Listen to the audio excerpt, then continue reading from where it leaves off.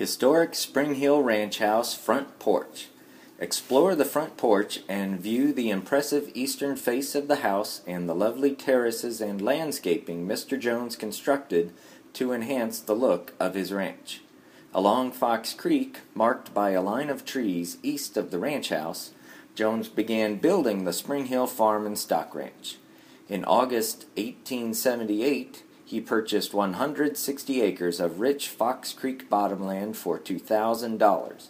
He eventually purchased around 7,000 acres of land from local landowners and railroads and built over 30 miles of stone fence to enclose his ranch.